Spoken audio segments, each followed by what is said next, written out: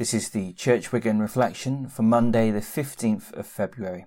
My name is Will Gibbons and I'm reading from 2 Corinthians chapter 11, beginning at verse 16. I'm going to read till chapter 12, verse 21. I'm reading from the NRSV. I repeat, let no one think that I'm a fool, but if you do, then accept me as a fool, so that I too may boast a little. What I am saying in regard to this boastful confidence, I'm not saying with the Lord's authority, but as a fool. Since many boast according to human standards, I will also boast. For if you gladly put up with fools, being wise yourselves. For if you put up with it, when someone makes slaves of you, or preys upon you, or takes advantage of you, puts on airs, or gives you a slap in the face, to my shame, I must say, we were too weak for that. But whatever anyone dares to boast of, I am speaking as a fool. I also dare to boast of that. Are they Hebrews? So am I. Are they Israelites? So am I. Are they descendants of Abraham? So am I. Are they ministers of Christ? I'm talking like a madman. I am a better one, with far greater labours, far more imprisonments, with countless floggings, and often near death. 5 times I have received from the Jews the 40 lashes minus 1. 3 times I was beaten with rods. Once I received a stoning. 3 times I was shipwrecked. For a day and a night I was adrift at sea, on frequent journeys, in danger, from rivers, danger from bandits, dangers from my own people, dangers from Gentiles, danger in the city, danger in the wilderness, danger at sea, danger from false brothers and sisters, in toil and hardship, through many a sleepless night, hungry and thirsty, often without food, cold and naked. And besides other things, I am under daily pressure because of my anxiety for all the churches. Who is weak, and I am not weak? Who is made to stumble, and am I not indignant? If I must boast, I will boast of the things that show my weakness. The God and Father of the Lord Jesus, blessed be he forever, knows that I do not lie. In Damascus, the governor, King Aretas, set a guard on the city of Damascus in order to seize me, but I was let down in a basket through a window in the wall and escaped from his hands. It is necessary to boast. Nothing is to be gained by it, but I will go on to visions and revelations of the Lord. I know a person in Christ who 14 years ago was caught up to the 3rd heaven. Whether in the body or out of the body, I do not know, God knows. And I know that such a person, whether in the body or out of the body, I do not know, God knows, was caught up into paradise and heard things that are not to be told, that no mortal is permitted to repeat. On behalf of such a one, I will boast, but on my own behalf, I will not boast, except of my weaknesses. But if I wish to boast, I will not be a fool, for I will be speaking the truth. But I refrain from it, so that no one may think better of me than what is seen in me or heard from me, even considering the exceptional character of the revelations. Therefore, to keep me from being too elated, a thorn was given to me in the flesh, a messenger of Satan to torment me, to keep me from being too elated. 3 times I appealed to the Lord about this, that it would leave me, but he said to me, my grace is sufficient for you, for power is made perfect in weakness. So I will boast all the more gladly of my weaknesses, so that the power of Christ may dwell in me. Therefore I am content with weaknesses, insults, hardships, persecutions, and calamities for the sake of Christ. For whenever I am weak, then I am strong. I have been a fool. You forced me to it. Indeed, you should have been the ones commending me, for I am not at all inferior to these super-apostles, even though I am nothing. The signs of a true apostle were performed among you, with utmost patience, signs and wonders and mighty works. How have you been worse off than the other churches, except that I myself did not burden you? Forgive me this wrong. Here I am, ready to come to you this 3rd time, and I will not be a burden, because I do not want what is yours, but you.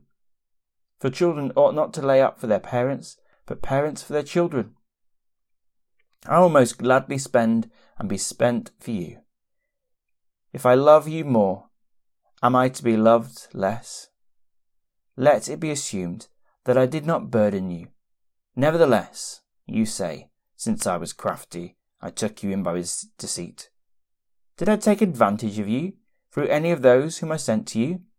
I urged Titus to go, and sent the brother with him. Titus did not take advantage of you, did he? Did we not conduct ourselves with the same spirit? Did we not take the same steps? Have you been thinking all along that we have been defending ourselves before you? We are speaking in Christ before God. Everything we do, beloved, is for the sake of building you up. For I fear that when I come, I may find you not as I wish, and that you may find me not as you wish. I fear that there may perhaps be quarrelling, jealousy, anger, selfishness, slander, gossip, conceit, and disorder. I fear that when I come again, my God may humble me before you, and that I may have to mourn over many who previously sinned and have not repented of the impurity, sexual immorality, and licentiousness that they have practiced. Sustained by vision, power in weakness. In Western society, boasting is regarded brash and rude. The influence of the Christian faith has meant that humility is widely recognised as a virtue. We have observed a shift in recent years, with the rise in popularity of celebrity politicians who have blown their own trumpets, boasting loudly of their own achievements. In the Apostle Paul's day, boasting was celebrated in both Greek and Jewish culture. Jesus encountered the Pharisees boasting in Luke chapter 18, verses 9 to 12. It seems that Paul's opponents in Corinth were boasting of their achievements, and they were accusing him of being a fool and weak. Paul's defence is quite astonishing. He boasts in his weakness and suffering. Paul is inverting this common literary convention of boasting by describing difficulty and hardship. Paul mentions imprisonment, floggings, death threats, shipwrecks, hunger, thirst, and sleep deprivation.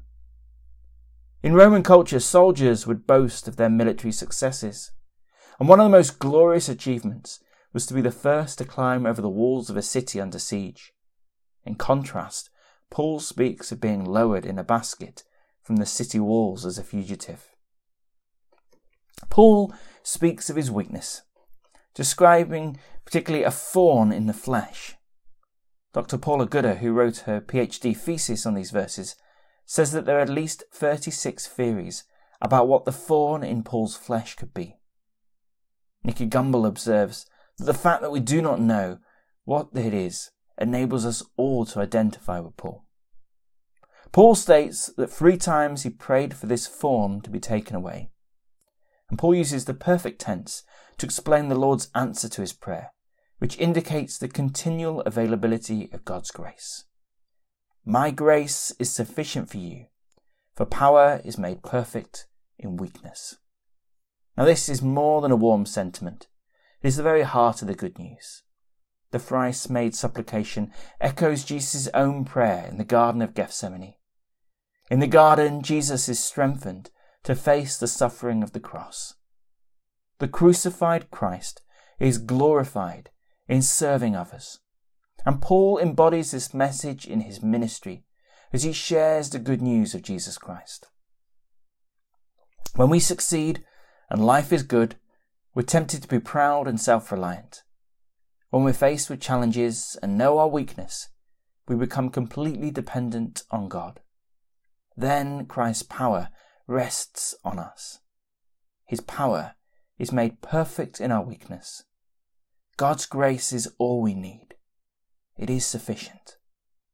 So may you be sustained by this same vision and know God's power made perfect in weakness in your own life today.